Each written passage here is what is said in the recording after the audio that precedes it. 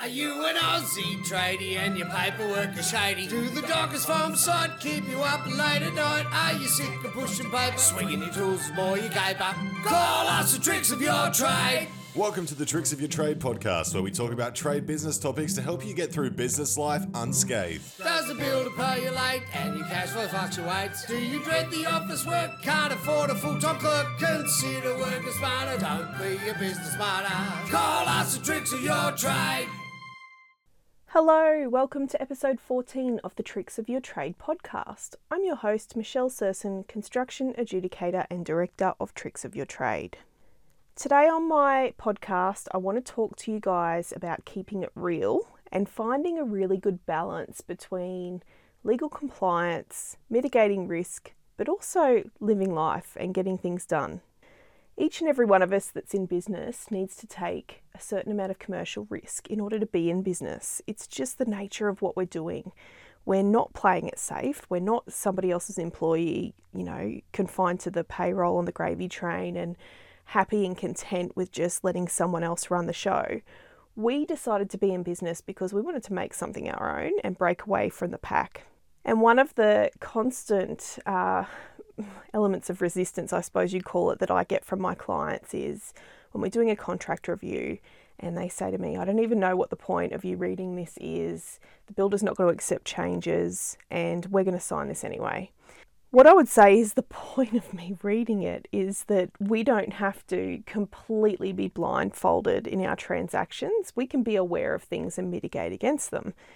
And so I can't tell you how many times I've had clients who have been in really big hot water under contract and they've said to me, if I'd just known this one thing, we never would have done A, B or C. And it's not that they wouldn't have done the contract. They certainly would have still signed the contract and maybe even not even changed anything in the contract. But had they had prior knowledge of what some of the little loopholes were in the contract, they might have done some things differently throughout the job. Say, for example, liquidated damages is always one of the ones where people just get really upset and say, look, this is not fair. And most of the time the builder's delayed you and you guys are really unhappy when you come to me at the end of the job and you haven't done anything to mitigate against LDs and you've actually tried to be a good bloke and build relationships and, do a few favours here and there for your builder. And for whatever reason, he's in commercial trouble and he just says, well, I'm entitled, so I'm taking it and I need it to save my business. A lot of times you won't even get the explanation. You'll just get the deduction on your final claim. But there was this analogy, I think there was a story in a Will Smith book I read once where the ancient Egyptians used to actually blindfold their horses when they would walk them over suspension bridges or when they would ride them through fire. And that always stuck with me because you are more likely to take more risk, but you're probably going to be fine. And this is the thing is the people who were riding the horses knew the horses would be fine and that they would be able to get over to the other side of the suspension bridge if they just didn't panic or lose their marbles. But if they didn't put the blindfold on the horse would freak out, rear up, potentially refuse to go through the fire or refuse to run over the bridge. And so there'd be a big accident and everything would just come unstuck right at the very beginning. And that story about, blindfolding the horses is something that I constantly reflect on when I'm working out the commercial risk involved in things. And at the moment, my husband and I are buying a block of land off the plan and the developer's not got the operational works approved through council yet. And as a construction lawyer, I can see all of the risks. I can't put a blindfold on. It's not in me to be able to do that. My husband, on the other hand, he's, more of a practical, realistic, normal person. And he's able to say to me, well, hang on a second, do you really think it's likely that this will happen given that they have to do, A, B and C to be able to get the plans done anyway? And so I think that there can be a really good balance between knowing what the risks are and not signing something that is predatory, I think, is probably the best word. If you've got somebody who you're about to do dealings with and they are in a predatory frame of mind, or if they're a little bit kamikaze because they think their business is going under anyway and they're just looking for a money grab, that could be the difference between you getting stitched up in that and you not having to incur that loss. And so I'm not suggesting that you don't run through the fire. I'm not suggesting that you don't go over the suspension bridge. But what I am suggesting is that if you do want to have the blindfold on and you want to take the risk and not freak out and still embark on the transaction, take the blindfold off at one point, because you can't keep running with the blindfold on. That's when you're going to crash. I suppose the other really big aspect of that story with the horses with the blindfolds is that they had a trainer, or they had, somebody who was riding the horse that guided them through that dangerous experience. So they didn't do it alone. They didn't just stick a blindfold on and run at the fire. I mean, that is insane. Who in their right mind would do that? But, they've got a handler. They've got somebody who owns them that they trust, that can take them through that scary experience, and they know that they can come out on the other side in good hands. And that, to me, is probably the perfect analogy of why you really need to be getting guidance in terms of these commercial transactions that you might be embarking on. And it's not necessarily the case that you will always be talked out of signing a contract. Sometimes there might be conditions in that contract that really are deal breakers. If you don't know that they're in there, or if you're reading them and interpreting them the wrong way, it's very unlikely that you're going to get the outcome that you want, because you won't be able to negotiate from a commercial perspective to find a workaround, and you're very likely to just leave the residual risk in there because you won't know how to properly eliminate it. So I suppose the other aspect of this is, how much of your time are you wasting on this? How much time and stress are you putting on yourself trying to do this job yourself when this is not your area of expertise? So, number one, you're not likely to find what you need to find in the first place. Number two, you're probably likely to bark up the wrong tree or go down an avenue of trying to negotiate something that's not going to actually really materially help you anyway. And the way that lawyers write these contracts, they actually take great sick pleasure in finding ways to confuse lay people. And when I say lay people, that's what lawyers call people who don't have legal qualifications, or who are non-lawyers. They're just everyday Joes, and they will essentially build a contract in a way, or structure a contract in a way that is intended for you to misinterpret, or to go to the wrong section to find a definition or something like that. And then you'll find that when a solicitor picks it up and they actually interpret the contract the way that the lawyer intended for it to be effective, 9 times out of 10, the layperson or the average Joe who's had a crack at it themselves is just sitting there with their mouth wide open going, wow, I never would have thought that that would have been the answer, but it is. And now I'm angry about it because I think this guy's been dodgy in leading me down this path.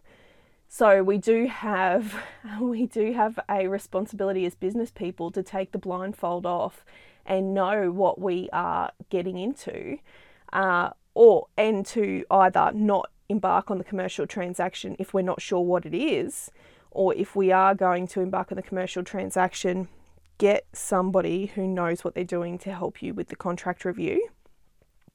So I fully recognise that the way that you guys work is that you'll have repeat business with builders over and over again. And so, say for example, I might have a client who brings me a Hutchies contract and they say, look, I'm not going to pay you every single time I sign one of these. I'm doing 15 to 20 jobs a year, and that's fine. And so what I usually suggest is, let us review the first contract, and then after that, we can prepare an internal contract review checklist for you.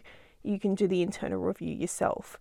Now, in the Subbies Toolbox, I have got a complete internal contract review checklist that will take you through all of the administrative aspects of a contract. And it's not legal advice. It's not designed to be, hey, let's sit down and let's redraft this clause and find a way to get the builder to accept our changes. The Subbies Toolbox assumes that you've already got a contract signed, or that you've got a contract offered to you, and you are going through on the basis that you probably won't be negotiating changes. Now, I'm not advocating for that. I'm not saying, hey, throw caution to the wind and just sign contracts. I still think that the first time you work for a builder, you should have that contract reviewed by a lawyer and get some legal advice about all of the risk that's in the contract, not just the administrative risk. But I suppose I've come to terms with the idea over the last decade that subcontractors, not all of you are really going to go out and pay a lawyer for this. And so if you're not going to do that, at the very least, have your own internal contract review. Do your own internal contract review with the checklist so that you can do it methodically and you can actually identify the things you need to identify. So each of the sections of the internal contract review covers the commercial aspects of your business, not just the legal aspects, which is a major issue sometimes when you're getting legal advice and the advice that you're given doesn't really marry up with the way your business works. But also it gives you a complete administrative framework to identify what are the time bars, what are the notices we need to give at what times. Is this going to commercially work for us in terms of defects management and design and programming and the way that our trade is structured? So it's not just a matter of sitting down. If you're going to attempt to read a contract that a builder gives you and you sit and you start to read it from start to finish, I can guarantee you by the time you finish the definitions, you will be confused, because the way that contracts are structured, they are structured in such a way that you need to refer to several sections at the same time to get all of the information to reach a conclusion about what something says. Now, I've got instructional videos on every single element of that, and I take you through it. So if you were to have an admin person who you were going to dedicate in your business to this task, what better way than to just sit them in front of the subbies toolbox in the internal contract review section, have them use the checklist with the video right there, taking them through it with the contract in front of them. And that, my friend, is the solution to you needing to review 50, 60, 70, 100 contracts every year and not wanting to pay a lawyer for the legal advice every single time and not wanting to negotiate changes every single time. And so the last thing I want to say about this business of taking on risk is, yes, there is a good, happy medium. You should not be blindly signing your contracts, because if somebody is predatory or looking to take advantage of you, you'll get got. If you have somebody who can guide you through this stuff and help you make a good commercial decision about whether or not the risk is worth it and what normal people do in the circumstances, that's your best happy medium, I think. If you have got a builder that you've been working with for a very long time and you all of a sudden want to negotiate subcontract terms with them, they can get their hackles up and wonder what on earth is going on. And there's a few ways that you can approach it. One of the things that I find is really good is that you can say to them, look, we didn't have this covered before, but this is now our business policy. And you should take some heart that we do this now, because we won't get got by another builder while we're working for you. And we know the last thing you want is for us to, for our business to go broke because we're having some big contractual problem with another one of our clients. So it's not even necessarily about you, Mr. Builder. It's just that we're going to do this with absolutely everyone moving forward. But the first time that you work for a builder, the reason it's so important to get your contract reviewed at that point is the commercial risk is at its highest point. You've got no idea what this guy's conduct's like. You've never worked with him before. He's got no track record. And it's also your best opportunity to actually get some changes across the line, because you're going to set a precedent. Every time you work with the builder moving forward, if you can look back and say, look, these were the ones we had changed the first time, can we just from this point onwards always have these terms? Your builder's more likely to feel at ease and go, okay, well, look, this is just the standard operating terms that these guys will agree to, and they've got some not negotiables.